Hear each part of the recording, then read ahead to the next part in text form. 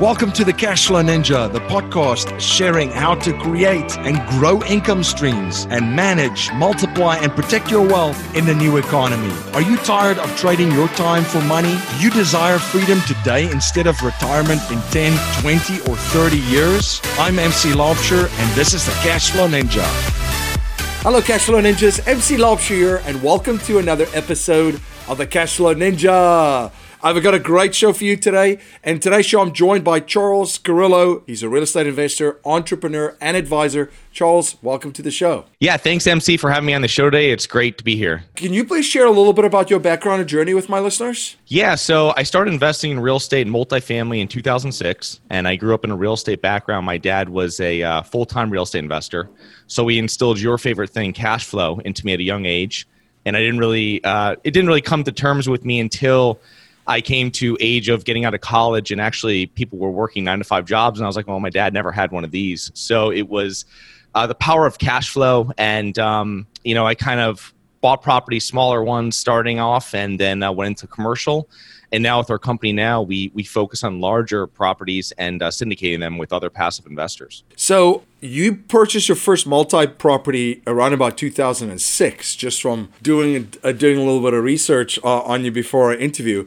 What was that environment like? Maybe you can talk us through that, because I feel like we're almost going through similar territory right now, just by looking at the markets this week and what's happening in the global economy. And I mean, we've got the coronavirus that's obviously taking hold and a footprint across the globe. We've got back and forth oil, a quote-unquote oil war between Russia and Saudi Arabia and so forth. There's a lot of different things going on, but 2006 was interesting too. And then if you don't mind sharing, what was that like, and share with us what happened as you grew your business through that crisis. Yeah, so this was my dad had kind of instilled on buying a property, and we what we call now house hacking. This was a 3-family property. I didn't even know the term, nor was it mentioned to me when I did it, but that's what we did. We stayed, I was living in one floor, rented out the others.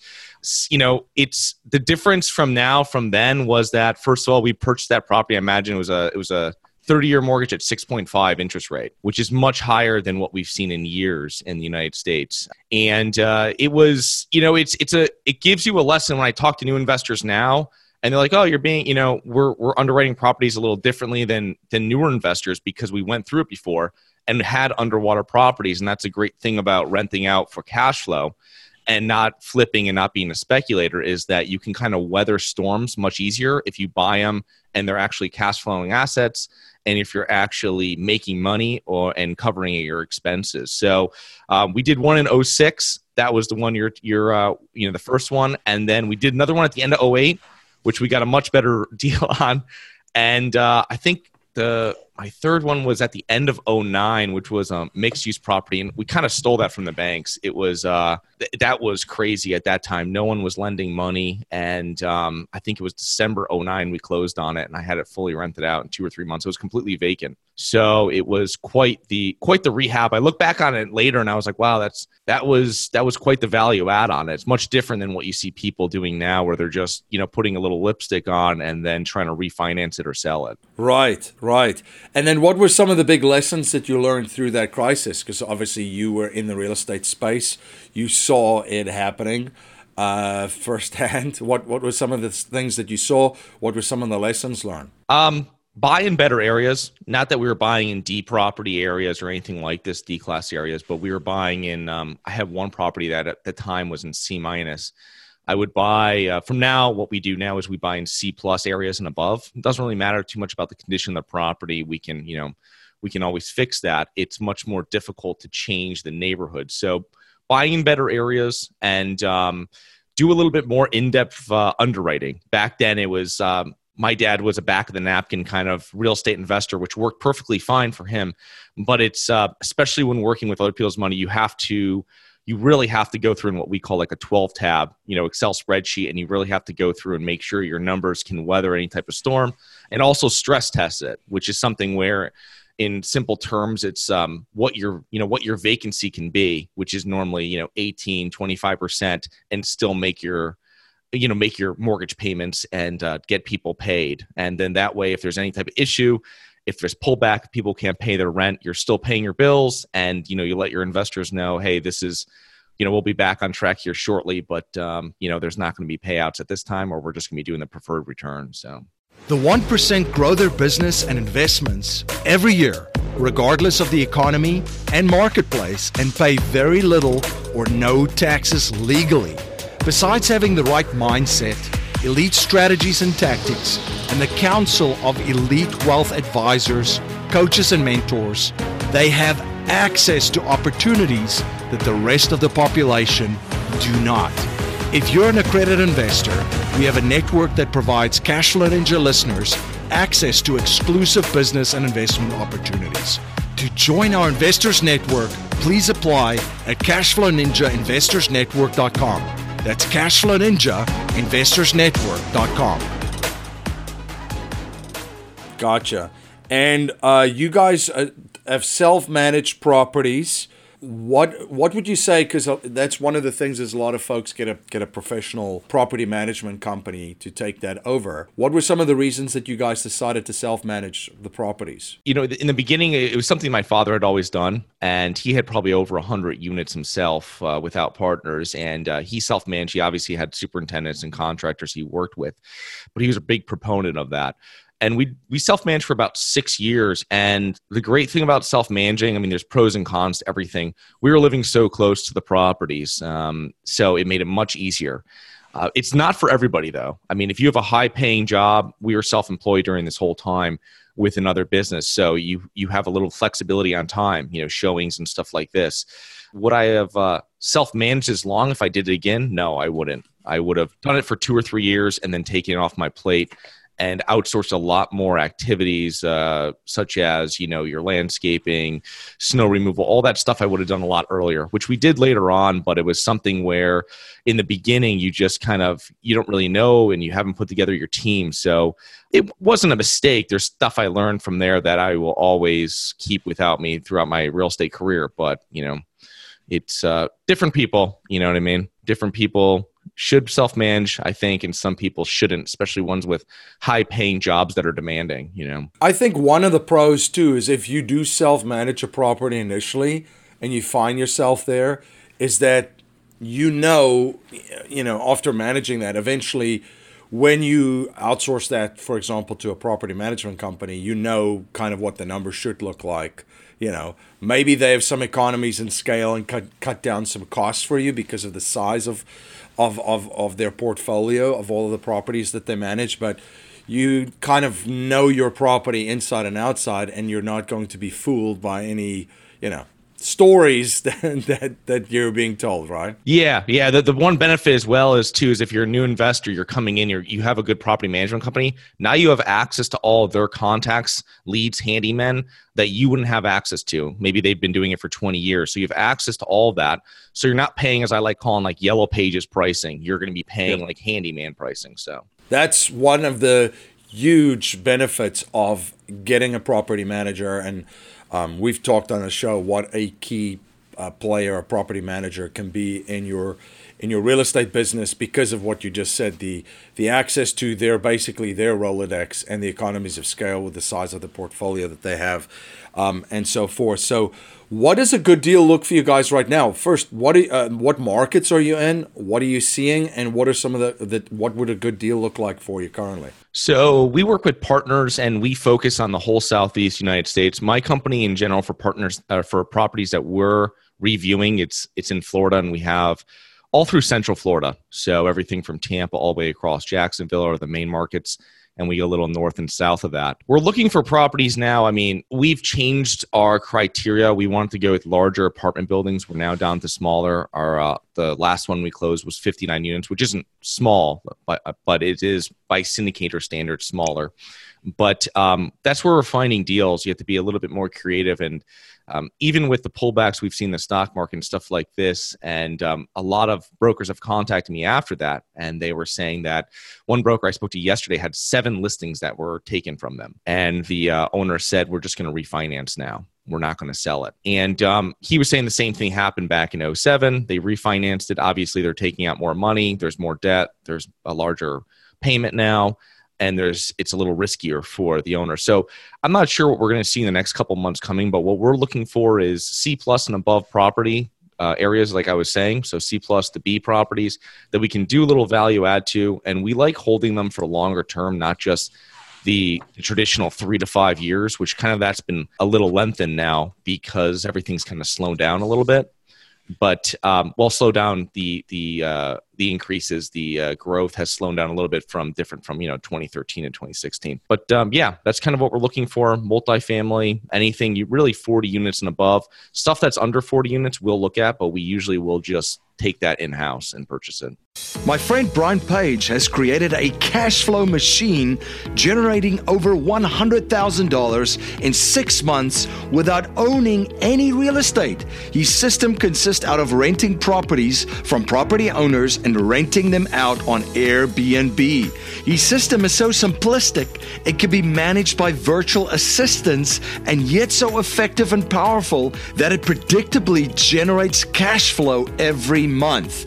Brian and I are hosting a webinar where he shares his system and how it generated over $100,000 in 6 months for him personally. You can access this life-changing webinar at cashflowninja.com/BNB. This is one of the greatest cash flow opportunities I've seen since I've started my podcast. Again, the URL is cashflowninja.com/BNB.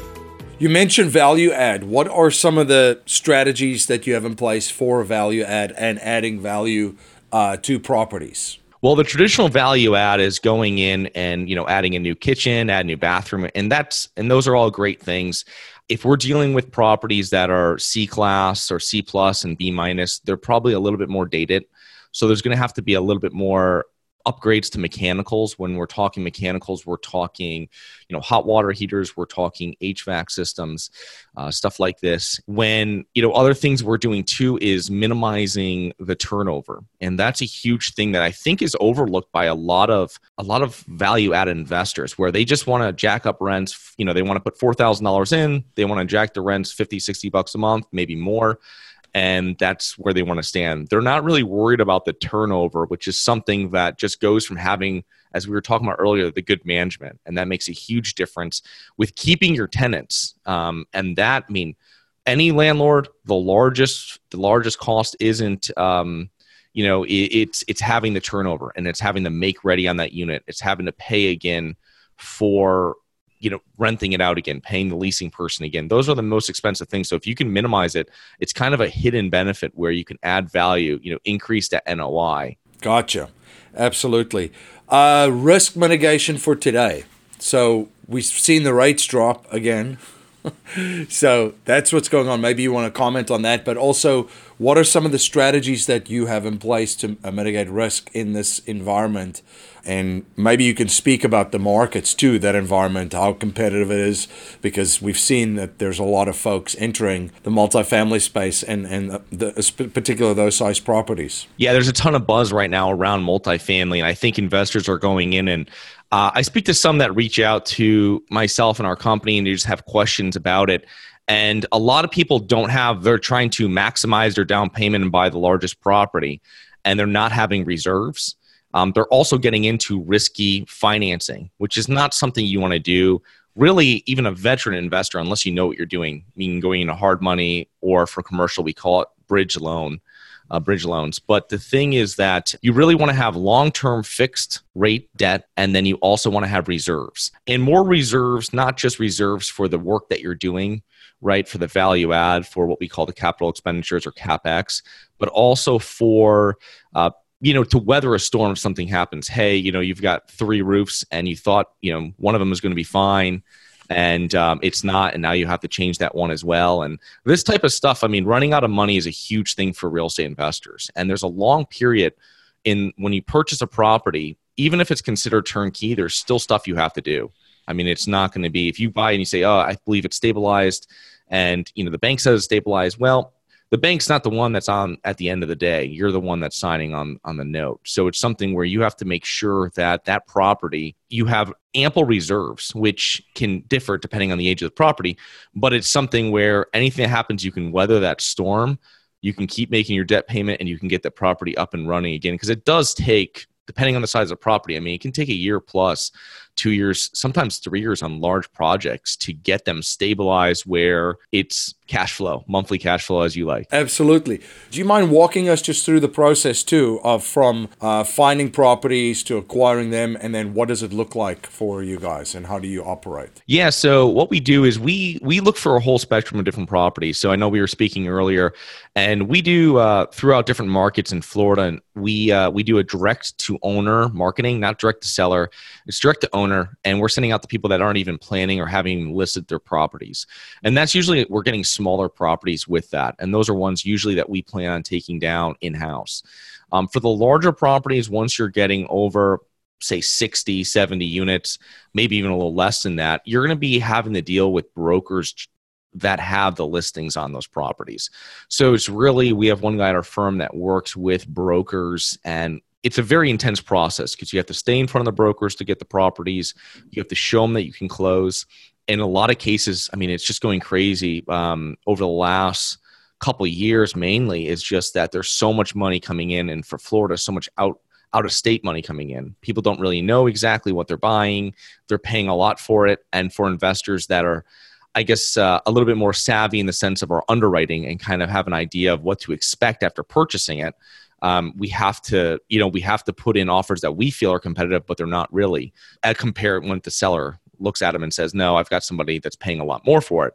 But those kind of properties come back on the market when we have, true recessions come through and they're trying to refinance it or something like this. After we acquire the property, we will go through and we'll start working on our business plan. So we'll put a business plan together of how we're going to add value to the property, what we're going to do.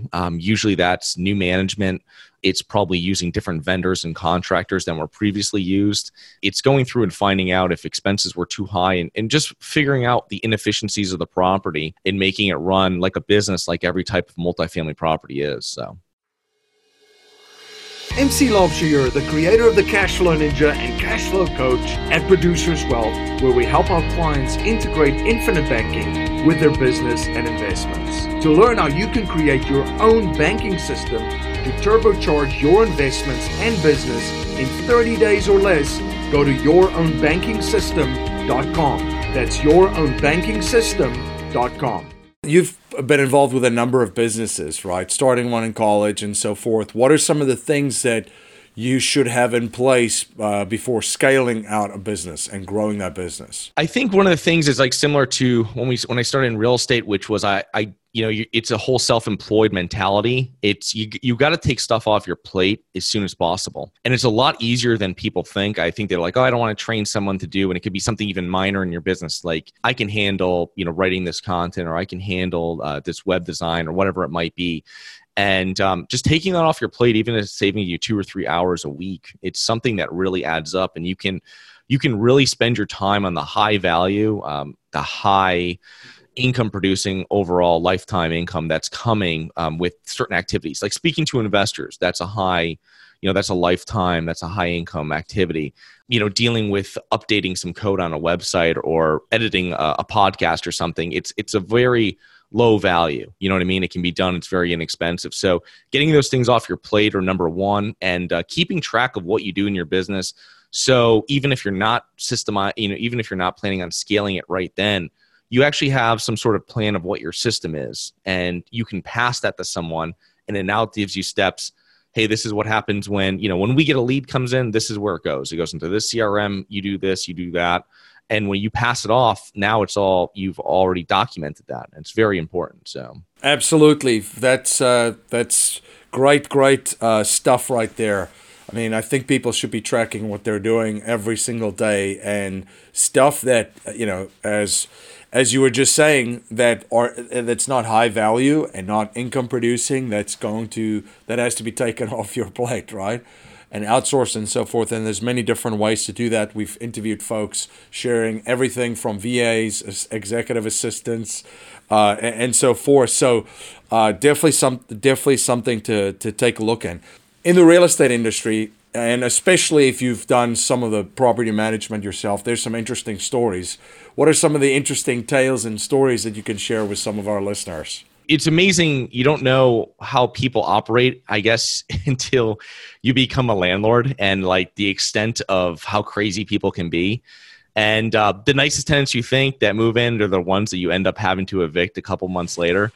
You know, we had someone that drove through a property of ours where, and it was like at 10:30 a.m. and I get a call from the police and they're like, "Hey, do you own this house?" And I was like, "Oh, this can't be good." And there's a car that had gone through it. You know, we've had stuff where when we self-manage, we did a lot what they call now cash for keys, and just the stories of you would have and say, "Hey, you know, we'd give you money to move out," stuff like that, which is a tactic that's used in lower C class and D class properties, which does work. So anybody that's interested in those properties or does own them, utilize that before evicting someone if you can. It's amazing. Just anybody that's ever been a landlord or managed anything, I mean, the stories and stuff that people happen and people that do and the extent of how crazy they can be, it's really amazing. Yeah, and that's the reason why I asked that too is that there's so much. It's not just all rainbows and unicorns, and there's a lot. I mean, it's very entertaining years later, right? And that's why I always say to folks listening to our show and watching our show is, you know, if you're going into real estate, guess what? Some people don't pay rent. They don't. Not only do they not pay them not on time, they don't pay it. Period. They might damage the property. There's a whole lot of other stuff going on. I mean, you just alluded to one. There's several other stories that I've heard just like that. A car going through the property. So there's a lot of stuff that goes along with that. So this isn't, you know, as I always preface it, especially when an asset class becomes hot, is that this isn't necessarily for everyone, right? Just because a lot of people are doing well and making great money in real estate, it all depends on the type of investor that you are, right? Because the risk isn't necessarily in the investment, it's in the investor regardless of what you're in. So there are folks making great money and great monthly cash flow with properties from properties that people had that were losing everything that they had basically on those properties, right? Right. Yeah, it's just a lot of it comes down to the poor management. So it's so important when you're looking at, well, have your team in place when you're looking for property. That's very important. But, you know, part of that, a huge part of that, probably the most important, is having management that knows your property.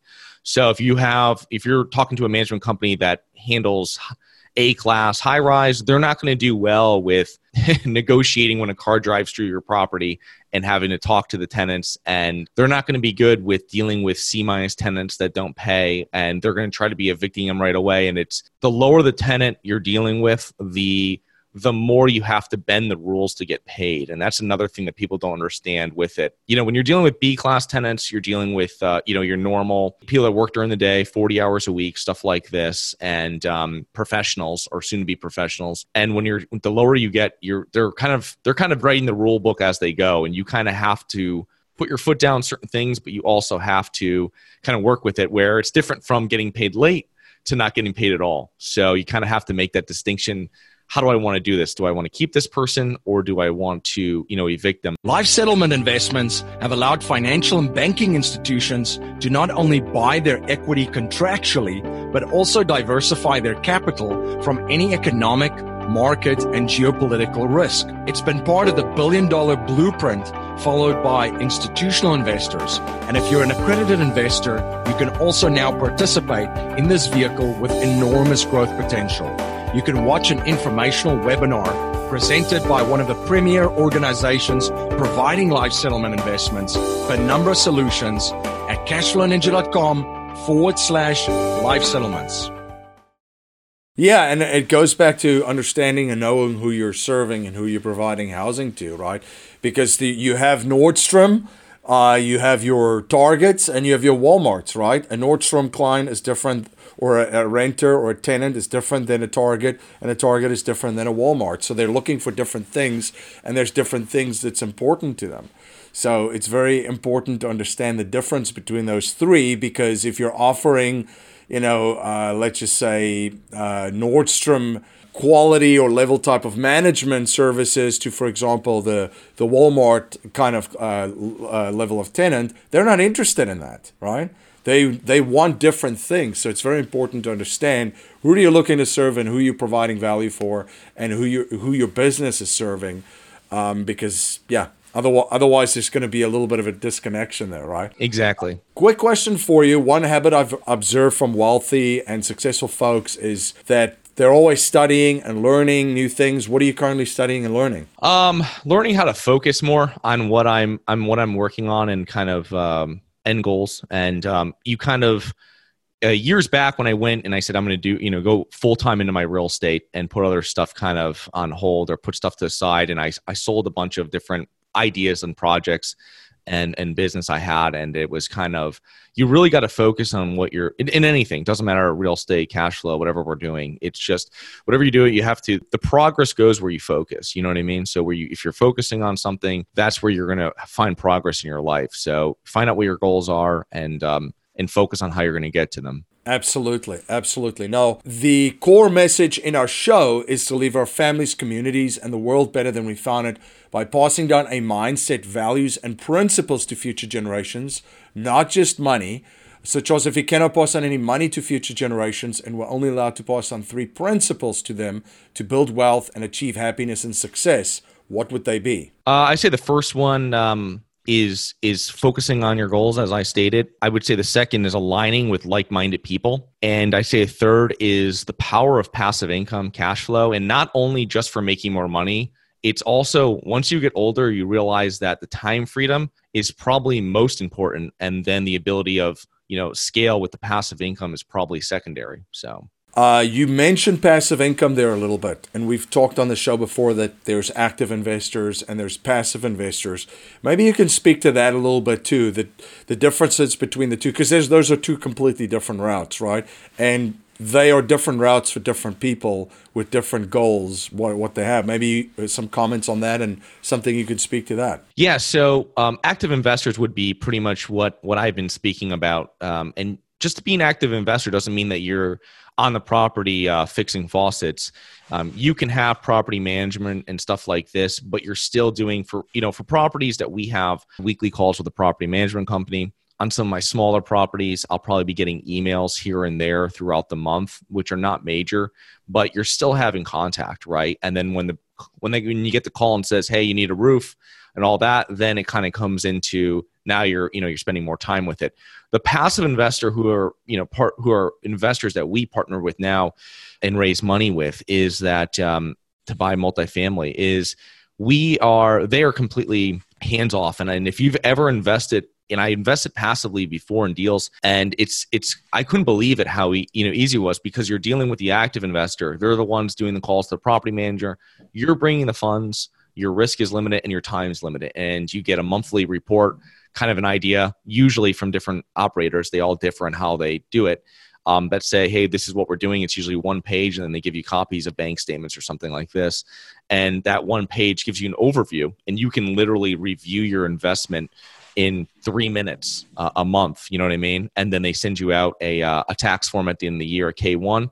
You hand that to your accountant. And I mean, literally after you've done your due diligence and invested, your annual time that you spend on an investment is less than an hour. It's pretty crazy. So it's great for busy people that have money that don't have the time. And it's if you're in a high income profession, you have a high income business you own, don't go the active route unless you really, really love it and you really want to do it full time, because you'll just drive yourself crazy. You're starting a whole new business. It's easier to partner with someone, whoever they are, do your due diligence on them, partner with them that have a proven strategy, a track record, a business plan that you can kind of just latch onto for a minimum down payment without having to worry about, hey, next month, are they going to ask me for more money? Is something going to go wrong? Is someone going to move out of my property? All that kind of stuff. Charles, where can folks learn more about you? Where can they follow you? And where can they reach out to you for more information? Sure. So I have a podcast called the Global Investors Podcast, and you can get that at globalinvestorspodcast.com. Learn more information about it. Our real estate investment company is harborsidepartners.com. Yeah, that's the 2 main places you can reach out. Fantastic. Well, thank you so much for coming on the show and sharing your journey and your knowledge and providing so much value for my listeners and my viewers. Thank you so much, MC. Have a great rest of your day. Thank you.